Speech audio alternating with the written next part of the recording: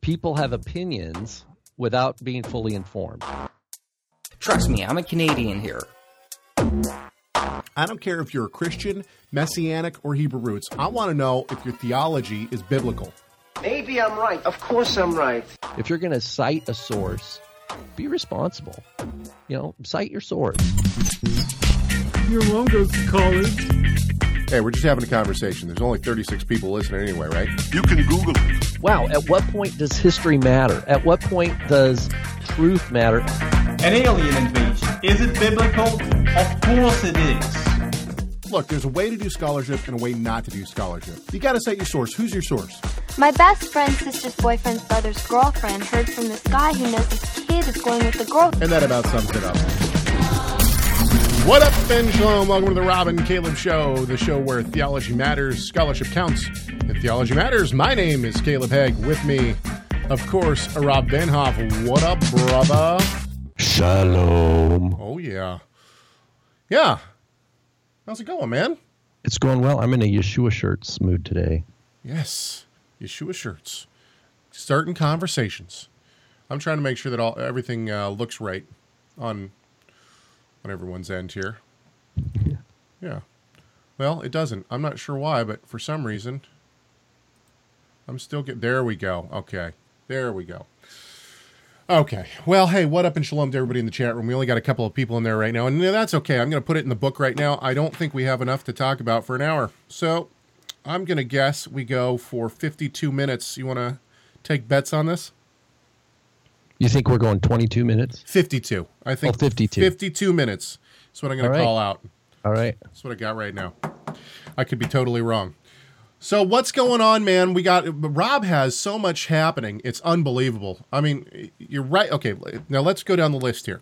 You're writing an article for the next Alumni Quarterly. Check. You're getting ready to go to Israel for 2 weeks where you will be presenting in front of the world's leading Masoretic scholars. Check. Getting ready for 2 sessions at Torah Resource Institute Family Camp. Check, check. And you're getting ready for the 2 lectures, not just 1, 2 lectures, one on the Masorah of the Hebrew Bible and one on the Book of Galatians at the Society of Biblical Literature 2017 in Boston. Are you a little... What? Are you a little... Actually, there's 3. I think I'm doing 3 sessions at camp. Oh, the Nelsons say they're calling 53 minutes. All right, chat room's in on it. Yeah, that sounds it. Did you say you're doing 3 sessions at camp? I think we're each doing 3 sessions. Good. So Gracious. So it's yeah, it's exciting. It's I don't know. I don't have words for it. Well, I hope you're not overloaded, man. For those who don't know, this happens every year at the SBL. What we'll do is we'll get into the hotel room, and Rob will be freaking out all the way... Like throwing stuff at people. No. All the way up until right when he presents. Then he relaxes a little bit, and then afterwards he's done. The problem is that this year he's got 2 lectures, so he's going to be freaking out the whole time. Who was it? Was it Dr. Petrie who said he did 2 and he's like, I'm never doing that again? Yes, it was. I want to, just like anything, we grow when we put ourselves in the arena, right? You get out there, whatever field it is. We grow when we're doing our best, and then you're putting it forward in a situation you're going to get the best feedback. Right. And then you grow from that. And that's what's exciting for me the most is like, ever since I never really got into Masorah until I took your dad's. Okay, wait. Hang on. Tim Haig's Intro to Masorah class. I took this class with you. This was a great class. It was fun. But let's tell people, because what I'm starting to realize is that we are getting more listeners, and Baruch Hashem for that. Praise the Lord for that. We're very happy to have new listeners. Whether or not you're Messianic, Hebrew roots, Christian, Roman Catholic, it doesn't matter. We're happy to have anybody listen to this show and put their input in. So, but we have to remember that a lot of the time, and actually we got a great email about this. Should we do this? Should we just launch into this? Because, okay, never mind. Let's explain. Sure, well, just on the point of the Masorah. This is an example of growth. Wait. Explain what the Masorah is. That's where I was going with that. Oh, the Masorah. So the Masorah, there's not really the Masorah. It's basically an accumulated body of knowledge, of scribal knowledge, of Jewish scribal knowledge. In other words, Jewish in that it's pertaining to the preservation and the transmission of the text of the Tanakh, right, of the Old Testament or of the Hebrew Bible, whatever you want to call it. And it's a cultural. There's a cultural continuity of scribal practice and preservation of knowledge up through, into the Middle Ages. That is a different trajectory than that of the rabbis of the Talmud, right? It's like a different type of, quote, oral tradition or whatever that slowly gets crystallized in writing. And Okay, so, but hang on. So all our Bibles today, anybody who opens a Bible today and reads a translation of the Old Testament or of the Hebrew Bible, Tanakh, the translators owe the debt to the work of these scribes. Well, not only that, one way or another. but the Masoretes, or the scribes who are writing down the biblical text, they have also written notes, and they've counted letters and all sorts of stuff. They write all these little notes in, and it's like your kids texting today. It's all kind of in code. You know what I mean? Yeah, you don't, exactly. Well put. It's you in don't- shorthand. It's Yeah. Yeah. Instead of writing YOU, they just write you. And you're supposed to know these things. That sort of thing. Yeah, and the scribes do the same thing. They'll instead of like writing out like this word happens this many times, they'll put like a single letter, and that you're supposed to know that's a count of this many. So on and so forth. So it's a whole study unto itself. That's the point. Exactly. Keep going. And as I've learned that, I took the excellent class that Tim Haig put together, a book that he compiled from a lot of teachers that had gone before him. Which you can take at Torah Resource Institute Yes, this coming exactly. fall. Yes, keep going. But you do have to have Hebrew to take that class. But anyway, I just dove into that world, and it's really, really wonderful because these are medieval Jewish scribes that, one of their greatest value is to how do we do this right, and we all benefit from their labors and learning to read their notes and understand their notes of how they thought about things and how they now it's not theological, so they're not interpreting the scriptures for you or telling you this is what you need to do. That's the rabbinic world. The scribal world's not that way, at least at this time, in early medieval period. What they're doing is just they're giving, like Caleb just said, they're giving statistics. How many, like I just came across one the other day where it's because often it's the Lord spoke to Moses and Aaron saying, right? Well, there's a couple places. There's a couple verses in the Torah where Aaron is listed before Moses, and so they just note that. They're saying here's a handful of places where the names are switched, right? It doesn't tell you why or anything. It just is a catalog of statistics of minutia or trivia or it's not trivia. I mean it's minutia about the text because they don't want it changed. They want it to reinforce.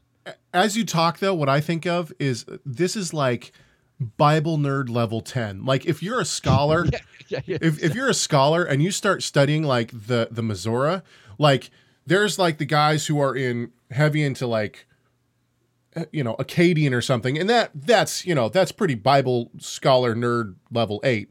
And nerd is not a bad word in the scholarly level. In fact, in the scholarly world, in fact, it's a good, that's the good thing, right? If you hit level 10, you're into the Masorah. We need the nerds. Yeah. Everybody benefits. I don't know if I'm an aspiring nerd, I guess I would say. I want to be a nerd in this regard. Anyway, so anyways, I'm doing a thing at Hebrew University pertaining to an aspect of the Masorah, dealing with the earliest manuscripts we have of the Masoretic notes on the scriptures, and then also doing another one at SBL in November in Boston, Lord willing. So Can I change? I think now that it's like that put us. Once I think the I- Nelsons are right. We're now over 50. We're going to be over 50. once it's like a challenge for you. Once I give a time, it's like we're gonna beat this by a half an hour. All right. So let's see here. I want to go. First of all, I should tell you several things. Let's bring them up on the screen for those watching online. The Rob and Caleb Show is brought to you by TorahResource.com. Go to TorahResource.com and find all sorts of great free resources, but you can also find stuff that are paid for, like, and this is important, listen up, chat room, you can also find things like new Rob and Caleb Show merchandise in the merchandise section of our store. That's right. Now, we're going to, Rob and I are going to do some really fun stuff with our merchandise. We're going to have certain offerings that only happen during certain times.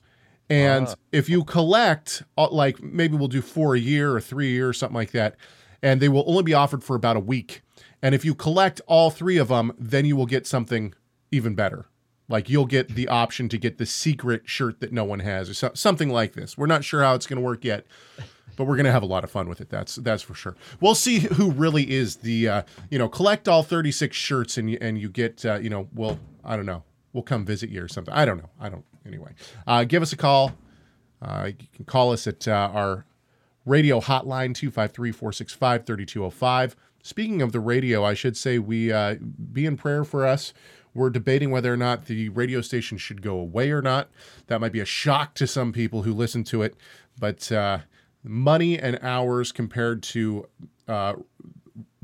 purpose and goal of what the radio station is doing is being considered right now.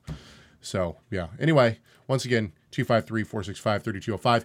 And, of course, do not forget to send us emails. You can do that by sending your email to chag. That's my email address, chag@TorahResource.com. Okay, with all that said. Now, Mark, our good friend Mark, my good friend Mark, I know Mark. I've had the pleasure of meeting Mark several times in Pennsylvania at the IMC, the Independent Messianic Conference. Mark sent us a note, and this is a great note. Actually, what he did was he called the comment line, and he left a 5-minute long phone message. So it was really, and he does that from time to time. It was really nice to hear his voice and to hear his opinion. I then sent him a email, and he wrote kind of the same. He clarified what he was saying in an email. So I was going to play his audio, but I decided it would probably be better just to read his note here. He says, the one guy and he's talking about show 180 for those who don't know. This is talking about the gentleman who suggested, he asked, what would be your response to those who give the criticism that you are overly scholarly and academic? And yes, of course, my response was, thank you. As you all know. Okay, so Mark writes in and he says, the one guy who said that the show was excessively scholarly probably appreciated the scholarly angle that the show takes, but was just a bit concerned that at times you might be above your audience due to being excessively scholarly. You seem to boast on being scholarly by saying thank you, but your response didn't really acknowledge his primary thrust of being excessively scholarly. His criticism didn't seem to be the scholarly part as much as the excessive part. To me, your response required a bit more nuancing, so that you'd show a sensitivity to the possibility of being overly scholarly in you and Rob's desire to bring responsible Bible study to the table. Being scholarly is a relative term to the generally unacquainted, and you two have the challenge of feeling out your audience to know what is appropriate, and you often do a good job of defining terms for those who may not know. So I commend you on your sensitivity to this, but also encourage you to have the goal of every email you receive to respond in such a way, as much as it lies in your own power, to be at peace with all men, and at the end of the dialogue. That is, go out of your way to be excessively loving and sensitive to all who write to you, and yet speaking the truth in love. May Hashem give you wisdom and patience. Thank you very much for the email, Mark. Okay, so this is actually a very good point that's made. And, I think this happens a lot. I was talking to somebody the other day. I had to, by the way, if anyone who ever goes out and drives for Uber, you have to get your car like inspected. That waiting center at Uber is 10 times worse than the DMV. Just bring a book. I'm letting you know. Anyway, so I was talking to somebody about this down there because somebody from my the shul that I go to was actually there as well, and we were talking about how people forget, like myself. This person is I don't know if I would say newer to the movement, but people like myself who've been in this movement for 29 years. And when I say movement, I mean Torah pursuant, or the Torah movement, that is believers in Messiah Yeshua who are attempting to keep Torah. I've been in this movement for 29 years. And so often I forget that people might not know words that I take for granted now, like Torah, or words like, halakha, or words like Mazorah, or things like this. These kind of concepts that to me have been, I've grown up with these things. They're commonplace. And so a lot of the time, I think that when people are coming into the Hebrew Roots, Messianic, or Torah movement, the people who have been there for a long time, they want to explain the things that they think are difficult, maybe like Mazorah or whatnot, but forget about some of the more commonly used phrases like Torah, like halakha, like, these kind of words. And so, and it's not just words, it's theologies, it's concept. And in that, I think Mark definitely has a good point. We need to be, and not just Rob and me for the show, and this goes for us specifically right now, but also I think believers in general, whether it's in the Christian church or in the Torah movement or whatever, when we're talking to people who are new to a relationship, a covenant relationship with the Messiah, or new to the concepts within the Bible, who maybe were raised in a non-believing home or something like this, we need to remember that it's better to explain, to over-explain, and to make sure that people truly understand what we're talking about. And this is really one of the problems that we have on this show, is that, a lot of the time we expect, the people in the chat room, they've been with us, some of them, for 4 years, right? And so they've heard a lot of these conversations. A lot of it's us reiterating things that we've already talked about and whatnot. But I think even just in day-to-day life, we have to remember that we need to be sensitive to the idea of being overly scholarly. Now, my point last week was not, Mark's point is well taken, but my point in saying thank you was more to say, I think one of the things that the Christian church has done, maybe not intentionally and not across the board, is they've attempted to dumb down the academic side of the Bible for the people sitting in the pews. And I understand this, right? You have a mom and a dad and 2.5 kids with a picket fence. Dad works all day long. Mom is at home with the kids. They might have devotions once or twice a week, and then they come to church on Sunday, and they don't, they're not well versed in a lot of. Right. And then, so the book, there's a book there, a genre of book that has no footnotes, and it just tells you the way it is. Exactly. Without giving any hint of, well, there's a dispute here, or there's a dispute about this, or there's another possible reading. Because what you're doing there, I think the idea is, instead of just injecting somebody with, this is the way it is, you're injecting them in with a little bit of, this is a sophisticated, or there's many sides to be considered here, and it's going to take some labor. They see those as two different audiences. And there's some people, I think the Christian book publishers want to have an academic type of publication world, and they want to have a layman's, here's the way it is world. And so, but wait, hang on. Don't you think that that's essentially what we have going on, even with like the younger generation? When I say younger, I'm right on the cusp of millennial, right? I was born in 1981, and I think that millennial is like born sometime in the 80s, but I'm almost outside of that millennial title. But millennials as a whole, I think, generally now we're moving away from reading, right? We want more video clips or snippets, audio clips and snippets. If we're going to read something, we want a tweet under 160 characters, those kind of things. And I think that the biblical 140, but no one's counting. Okay. The thank you. The biblical industrial complex is basically saying, okay, we see the need for this. Let's give people what they want, right? And so this is the kind of thing that we're starting to see served up. But here's a danger. You get the Hebrew word picture people. They inject it as it comes out as a genre of this is the way it is. It doesn't come out in the scholarly. And so you have people who are consuming the this is the way it is genre of writing, and they just eat it up and they think this is scholarship. They misidentify that line between just general edification, no footnotes, versus in-depth Bible study. There's disputes, there's theological things, and there's difficult questions that are being addressed or discussed. And so, but I guess I wonder, because we heard from the last email was excessively. Mark interpreted that as maybe he meant overly.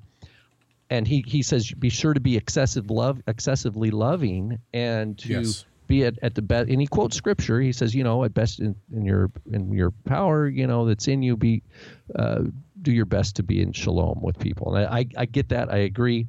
I would just wonder, Caleb, is it your job and my job to draw that line? Or are we supposed to just do what we do, and then the listeners each listener has to come away going, were they too scholarly? And if so, where is that line for that person? Some people might listen to the same Rob and Caleb episode. Some people are going to go, that was way too scholarly, way too scholarly. Other people are going to say, wow, I really liked that. I wish they would have gone in more detail. So in other words, whose job is it to draw the line between just a scholarly enough? It's like all of a sudden it's like Goldilocks. It's like, okay, this is not scholarly enough. This one's too scholarly, but this one, is just right. Okay, so I gotta share this. The chat room is cracking me up. The Mike says, Mike here at Tor, he's on the other side of the wall, by the way. Mike says the millennial generation is the generation of children born between 1982 and 2002, according to Wikipedia. I say, what am I then? He says, old. You're a millennial plus one. Yeah, exactly. You're just outside. You're outside the group. Okay, so my whole point with the whole scholarly thing is this. I think that I think one of the reasons, whether or not, if you're listening to this and whether or not you're part of the Torah movement or not, maybe you're against the Torah movement, maybe you think it's heresy, whatever. But I think one of the reasons that we're seeing people flow out of the church, and it's starting to become more and more numbers, right? At first it was just a little trickle out of the church, but now it's starting to we're starting to see a steady stream of people out of the church coming into Hebrew roots, Messianic, Torah movement, whatever. I think one of the reasons why is because I feel like people are saying we want more of the Bible. We want to see deeper things, and not deeper things like Hebrew word pictures or the Aleph Tav teaching or thing, that's all fluff. But what they want is they want the rock hard, true scholarly, what does this actually mean? What are the debates around it? Let's really get into the weeds on these things and see, see what's going on. Because they need it for their life. Exactly. It's like they're recognizing, God's people are recognizing, wow, the world is increasingly crazy. I need to know where the rock is. I need to know, because I don't want to spend any more time building on sand. I see people building on sand over and over again. I don't want to do that. I want to build on rock. Where's the rock? And so Miguel in the chat room, and thank you for bringing it up. He says define scholar or scholarship, and we did this last week, right? According to Oxford, and this is a great point by Miguel, is because what people are trying to say by overly scholarly is actually maybe overly academic or overly nitpicky, I guess. I don't know. But according to the Oxford Dictionary, academic study or achievement, learning of a high level. So, when we say learning of a high level, I think that most believers in the Messiah Yeshua, whether or not they're in the church or not, it doesn't matter. People who are basing their life on a faith, they want to be overly, they want to be, they want to have learning of a high level, which would be scholarship, right?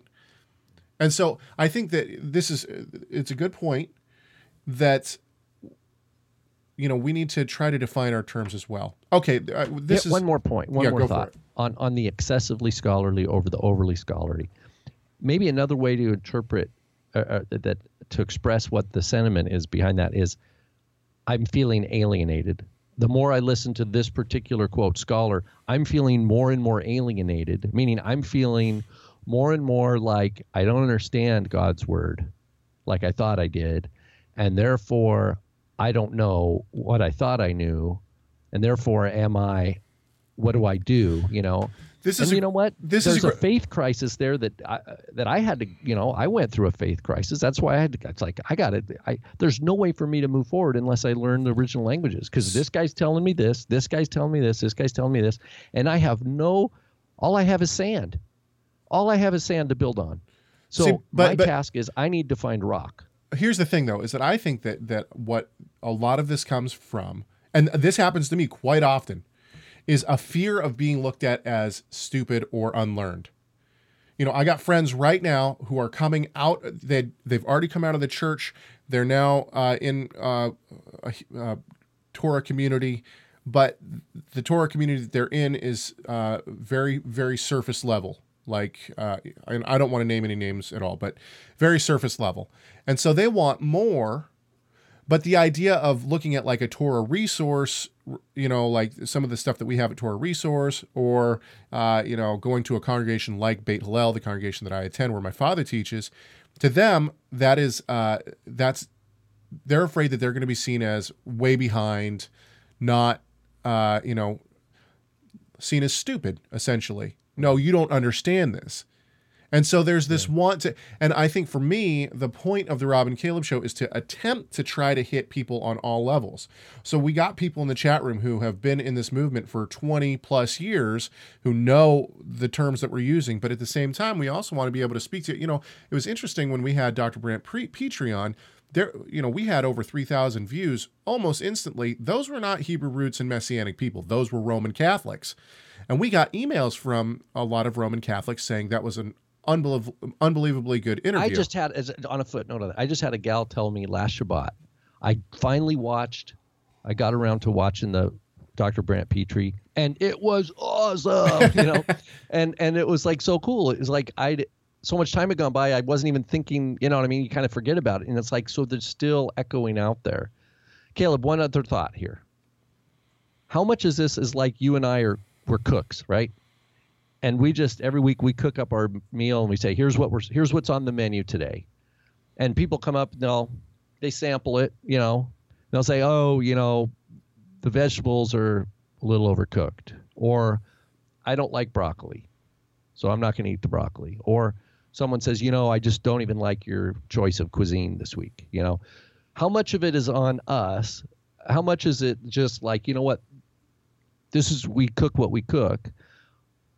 What I would hate to hear. We're just talking, man. There's only 36 people listening. What I would hate to happen, and I hope that doesn't happen, and I would like to know if it did, is if someone listened, they honestly put their thoughts together in a question, they emailed it to us, and then they left after we talked about it, that they left feeling ignored, misunderstood, ridiculed, or alienated because we just instantly went over their head. Well, that would be a horror if any of those things happen. I hope that we have enough sense that we would not knowingly do that. Well, when people come saying, "Look, you moron," it puts us in a little more. I'm going to put a little extra salt on. I'm going to put a little bit of, extra seasoning on our response here, And so I think we might do that a little bit too. So anyway, the number of minutes that people think we're going is going up in the chat room, and I think you're absolutely right. And honestly, I think that we've Rob and I, we constantly have to check ourselves. We're just talking. We get together and we talk on this show, and I think that's one thing that some of the people are attracted to. And drink water out of YeshuaShirts.com mugs. But I think that we have to constantly keep, and I think our format has changed substantially, even in the past couple months, without even realizing that we were doing that. And it's because we're trying to be sensitive to different things. Now, we have gluten-free options. yes, exactly. Okay, let me get back to our original show notes so that I can see what's going on here. And while I do that, don't Is there a forget... scholarship-free option? Right? Okay. I would like a scholarship-free cookie, please. Okay, so we have a lot. Actually, now that we've taken up 31 minutes with our intro text. Okay, we've got what? Let me see. Yeah, we got this will carry over to next week. Anyway, here we go. This from a username. This is on YouTube. Now I'm going to read this whole interaction, and this might be boring for people, but I want to give I want to give credit where credit's due in terms of this interaction, because the end phrase this person gives really shows, I think, where the person is coming from. And let me get the Okay, here we go. This from the username Torah Times, and I'm not positive, but I think I know where Torah Times comes from. And so we had posted a video on, it's called "Should the Book of Hebrews Be in Our Bibles?" I think we were actually talking about Monty Judah at this point in time. Monty Judah says that the Book of Hebrews should not be in our Bibles. And we'll talk about this a little bit, not necessarily Monty Judah, but people who are going towards the idea that the Book of Hebrews shouldn't be in our Bibles. So this person says, how's about the misquotation of Psalm 40 by Hebrews 10:5? The word body isn't in the Septuagint or the Hebrew. The author simply substituted sacrifice for obedience. Now, this is the kind of comment where someone who's reading this on our YouTube page might say, oh, wow, okay, but it's not exactly true. Right? It's a little bit of a misleading comment in general. So I wrote back and I said, only some of the Septuagint have "but ears you have prepared for me." That is the LXX, the LXXGA, and the LXXLA. But others have "but a body you have prepared for me." For instance, the Septuagint A, S, and B. Alexandrina is a very early Septuagint. Granted, it's after the Apostolic Scriptures were written, but still, it's one of the earliest that we have, right? So anyway, this person writes back and says, those late versions of the Septuagint, which have body, have a literary dependency on Hebrews. In other words, what this person is trying to say is that these Septuagint, these people were interpreting the Septuagint with the Book of Hebrews in mind. For those who don't know what the Septuagint is the Greek translation of the Old Testament, or the Tanakh as we like to call it. So we're talking about now the Greek translation of a Hebrew text. Okay. And how do you prove that? How does he prove literary dependency? Let's talk about what he means literary dependency is if I start a speech today in 2017, 7 years ago, right? Our forefathers or something like that.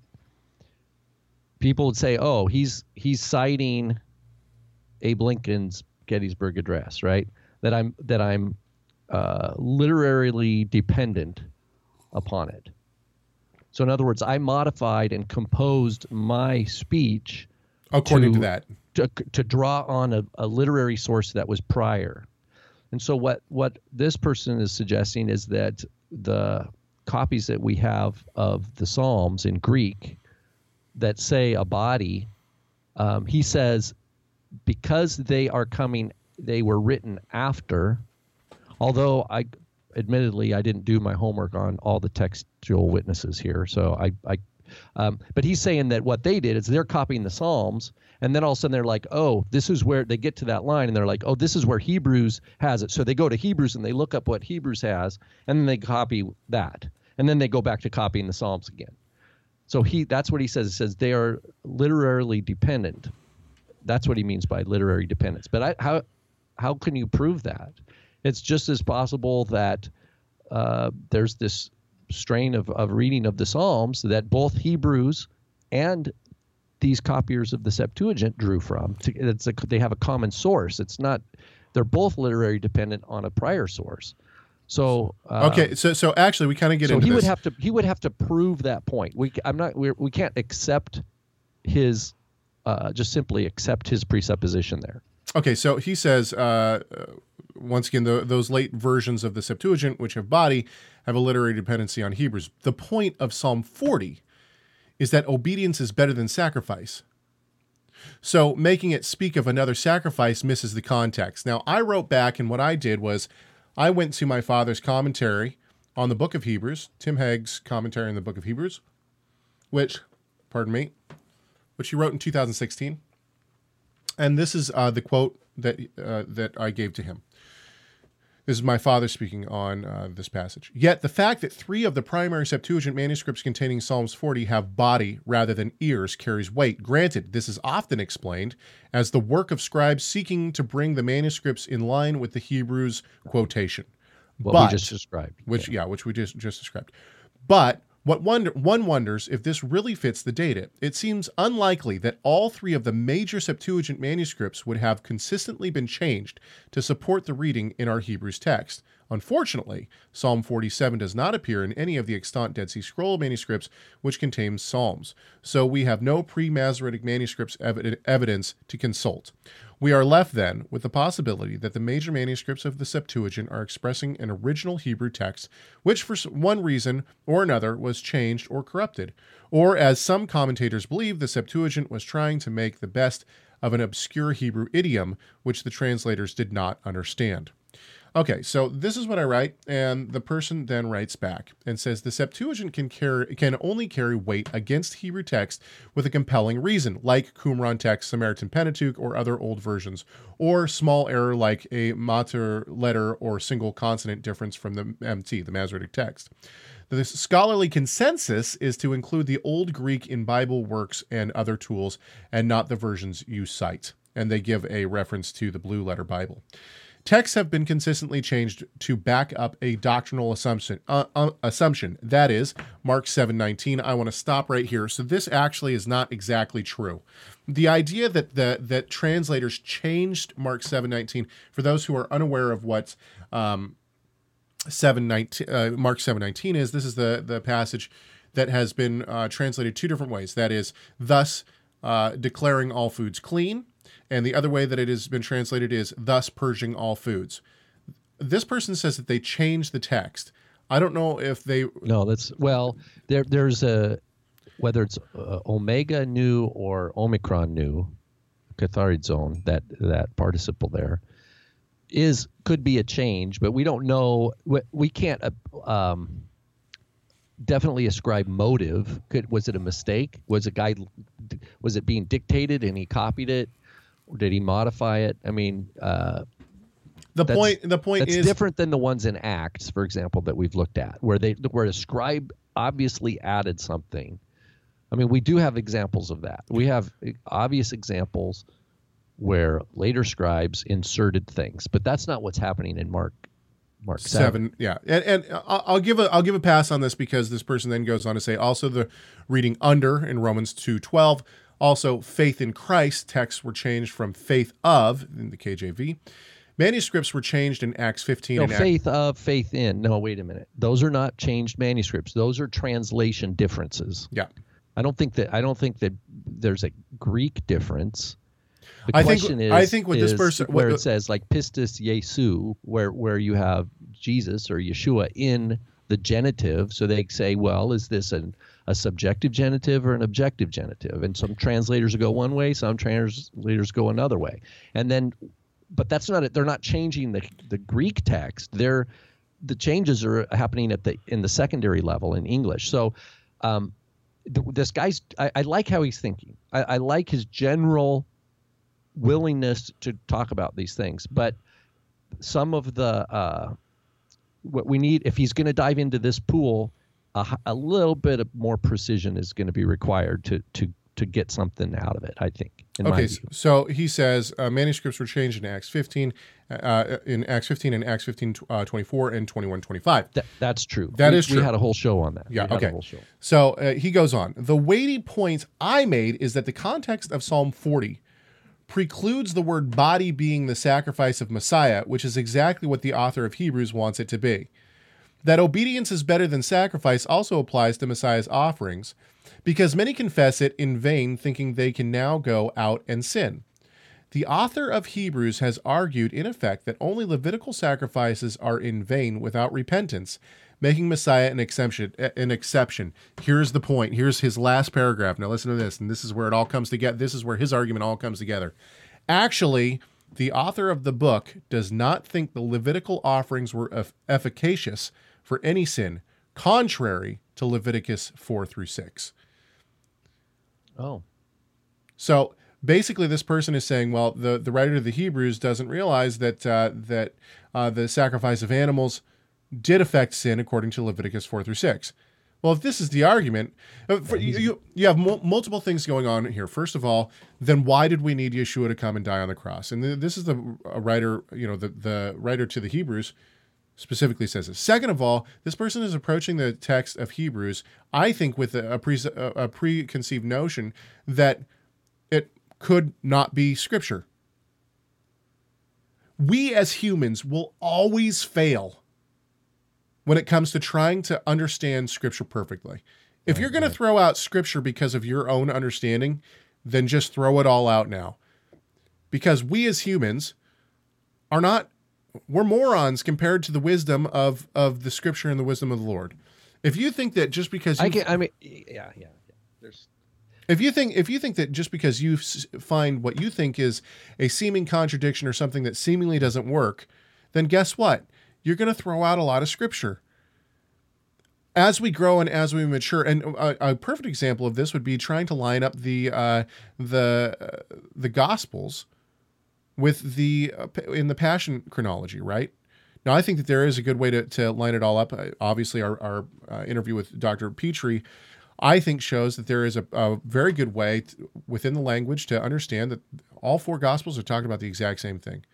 But this is a newer revelation in scholarship, right? This is 20th century revelation from scholars of what the text is actually saying. Before that, scholarship for all the way back into the 3rd century, were debating how these texts lined up.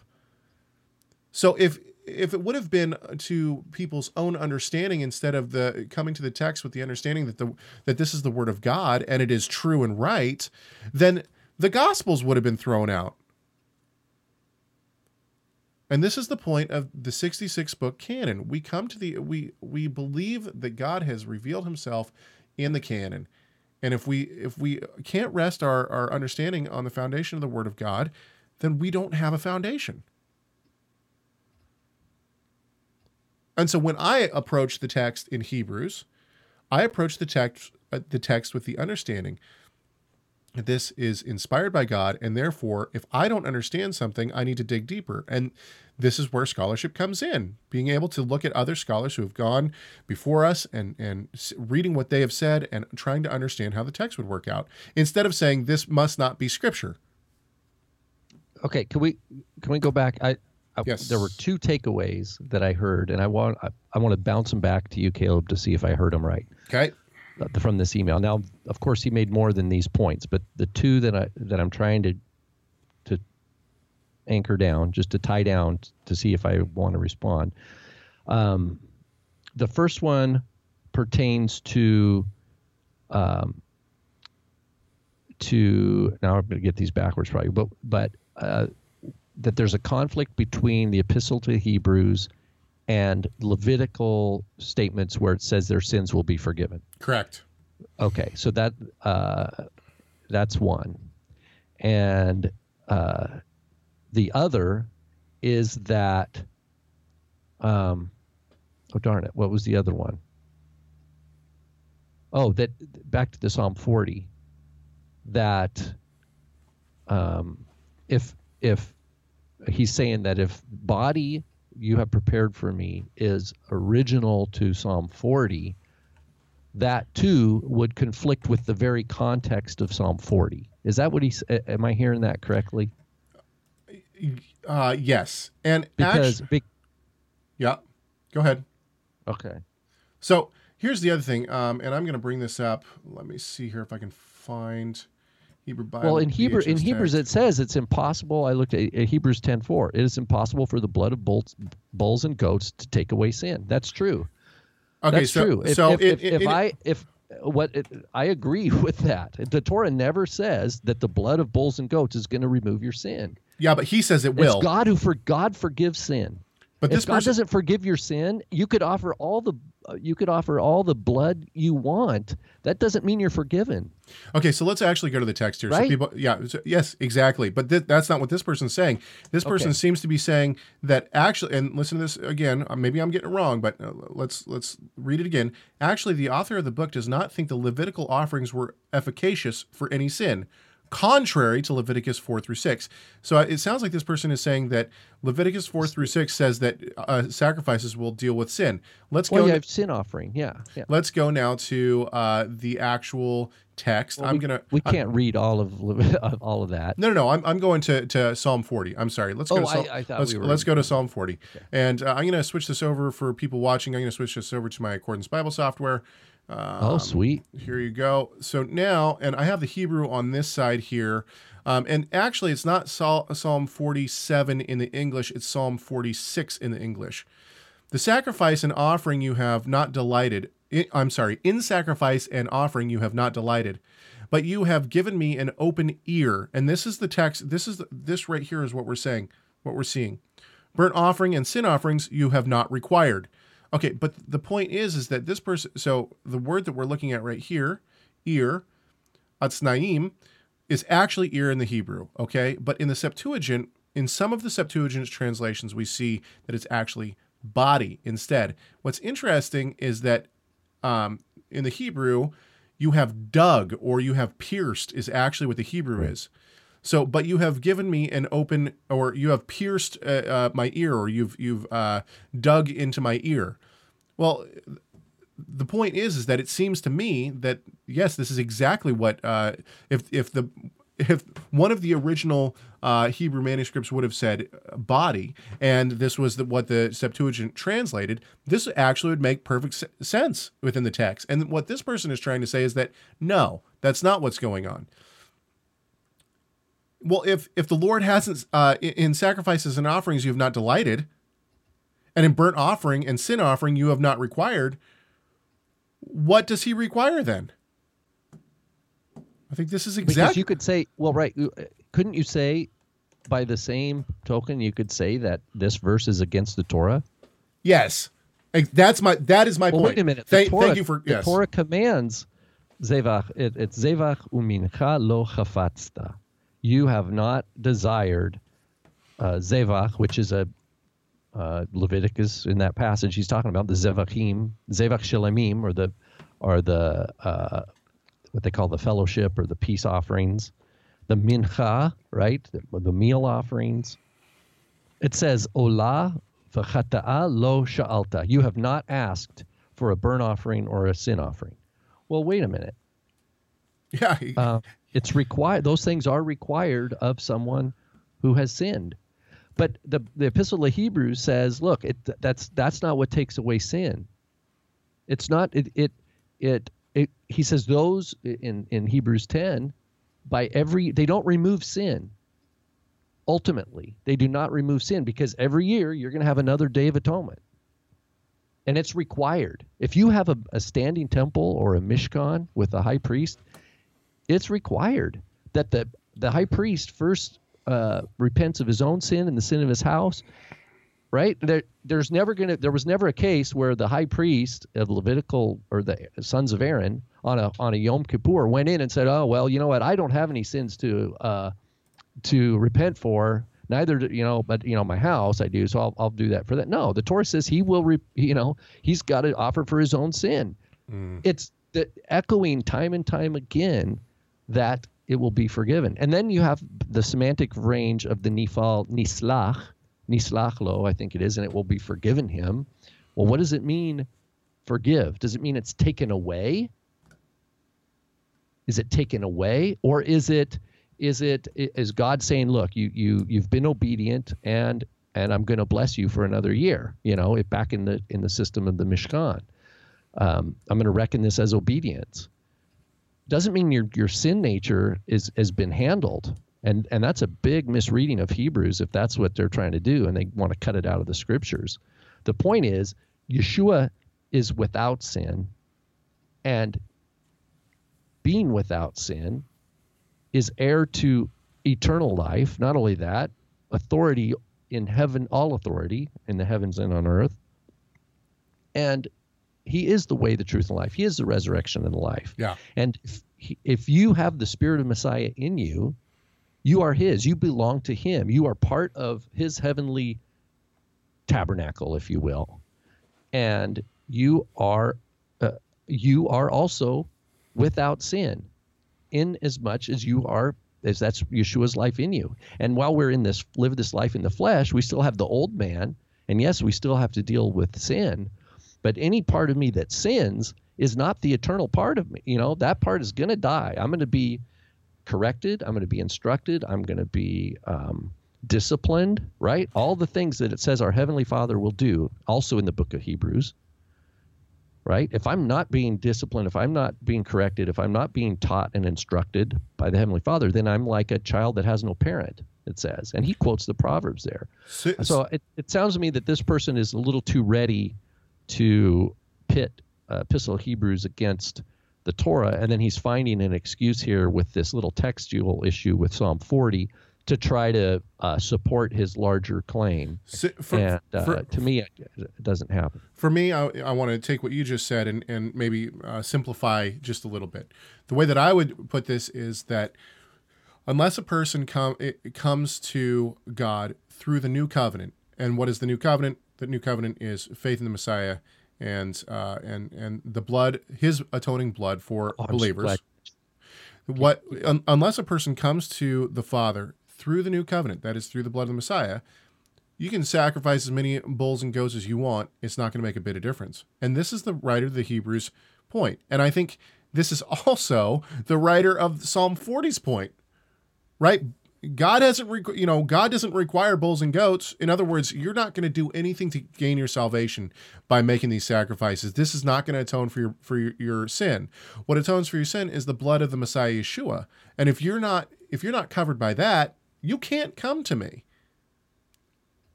Now, yeah, and the largest extensive quote of Tanakh in the apostolic writings in the New Testament is Hebrews 8, citation of Jeremiah 31. That's the biggest continual quote from Tanakh. It's in the center of the letter, and it's the core scripture that's being unpacked. And the point is, he says, "I will remember their sins no more." Mm-hmm. So it says I will forgive their iniquity, their sin I will remember no more. And it says, "I will write my Torah on their heart." Right? That's the core piece. The Epistle of Hebrews not only belongs in the apostolic writings, but it needs to be studied in great detail. And appreciated for its core points. I would not disagree with this person if on points that Hebrews has been a site of disputes that have been anti-Torah. I understand the problem with that. I understand there's a problem of in the interpretive history of the Epistle of Hebrews. Misinterpretation, but that's not the fault of the Epistle of Hebrews or the author of the Hebrews. That's our fault as interpreters. And I would just take this moment to plug Torah Resources published Tim Haig's 2-volume commentary, which is a wonderful resource. Wonderful resource. I know I'm biased. I'm biased because I work for the company and because it's my dad who wrote it. But at the same time, I have really gained a lot from being able to open that commentary. Because honestly, Hebrews does have a lot of things that we kind of, at first glance, we kind of scratch our head and go, how does this work out? And really looking at some of the more deep scholarly aspects of what's going on, and some of the conversations that have happened in the scholarly realm really do help kind of iron some of these things out. One more point on Hebrews. It says Yeshua the Messiah, the same yesterday, today, and forever. Okay, so that's eternal life. If you are part of the Brit Chadashah, you have eternal life. Right? Yes. And you cannot have eternal life and repeatedly sin. meaning to just to be in a sinful lifestyle. Those do not go together. And so in your life, that's what your Heavenly Father and the work of the Ruach HaKodesh is to help you grow in discernment. So you discern the difference between what is life, what is holy, what is purity, what is true shalom, what is joy, what does it mean to truly love and to be loved according to the Shema and the love your neighbor. You grow in discernment of that, and you grow and you increasingly learn to discern the things that don't belong and to turn from evil, turn away from those things that have no part in the kingdom. And that's our schooling, and that's back to the scholar. That's where you can't be a disciple of Yeshua and not grow in some kind of scholarship, in some kind of discernment, where you're going to start saying, this means something, and this means something else, and this means something else, and it's this way and not that way, right? This is good according to the Word of God, and that is bad according to the Word of God, right? I mean, you grow, and that's a trajectory of scholarship. That's a discipleship. Remember, disciple means learner. And right? back to 2 Timothy 2:15. Do your best to present yourselves to God as one approved, a worker who has no need to be ashamed, rightly handling the word of truth, right? I totally agree. And this has been a good conversation. I like kind of digging into these kind of things. So we actually do have 2 more comments, very, very good comments. Are we at 52 minutes? Oh, we're way over. So we're actually at an hour. I'm going to punt these to next week. So we have a comment from Ryan, and last week we talked about who is Israel, right? And we kind of got into some of the deeper issues of who Israel is and some of the problems that we see within different understandings within the church of who Israel is. And when I say the church, I'm talking about a wider multi-denominational idea of the church. And so we got a email from Ryan. I'll give you a taste of what's going to go on next week. We got an email from Ryan on show 180 talking about the idea of Calvinism versus Arminianism and the understanding that when it's talking about election, it's actually talking about Israel as a whole, as opposed to individual people. This is a great comment and something that we're going to talk about. And then Miguel, who's actually in the chat room, and I was, I would love for him to be in the chat room next week so that we can kind of highlight this comment. This is an excellent comment that he left on our YouTube video from last week. And I think the more he defines the way that he's seeing things, and once again, he's talking Calvinism versus Arminianism and the election of Israel. So both these comments kind of go hand in hand. Miguel actually makes some really good points here, and I think I'm starting to understand his point better in terms of the way that he's attempting to define Israel, which I think is really one of the things that maybe I'm misunderstanding how certain people, and I think this is one of the things that we in the Torah movement maybe we're getting sidetracked on. Zach Bauer has recently put out something on Two House being, I forget exactly how he worded it. I'm going to give you 7 absolute proofs that Two House is biblical. Well, what I'm starting to realize is that this new my generation up and coming within the Torah movement is we have different ideas of how we're defining Two House and what that might mean. And this comes down to how we define Israel, right? And so I think that there's this redefinition happening within the Hebrew Roots movement of who Israel is. And with that being the case, some of the ways that it's been defined in the past by people like Batya Wooten and others is we have to almost define what piece of Two House we're actually talking about. So anyway, we're going to look at all these things next week. And and then let's see here. I think that, is it 2 weeks from now you're going to be in Israel? Are you going to be in Israel in 2 weeks, Rob? Mm-hmm. Don't say it. It scares me.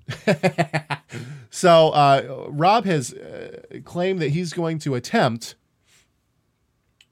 to do a show from Israel the second week. I'm trying to get an interview locked in for while Rob's gone with I won't even say who, but we'll see. We'll see if we can get an interview for that week. If not, we'll probably have my father, somebody on to answer questions.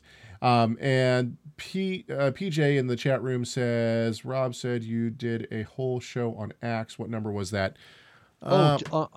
Just specifically, we addressed. I think we addressed the scribal additions in Acts 15 and Acts 21. PJ, I'll look for it in the last couple months. Yeah, I'll look for it and I'll tweet you on that. Okay, so don't forget, when you're not listening to the show, please do several things. Either think about going to our radio hotline at 253-465-3205, leaving us a message. I'll give it to you again a little slower, 253-465-3205. Also, send us emails. We love getting emails from you. chag@torahresource.com. That's chag@torahresource.com. We certainly enjoy chatting with each other and having y'all listen. So please be a part of the conversation with us. And until next time, we hope that this conversation has done one thing, and that is glorify our great God and Savior, Yeshua, the Messiah.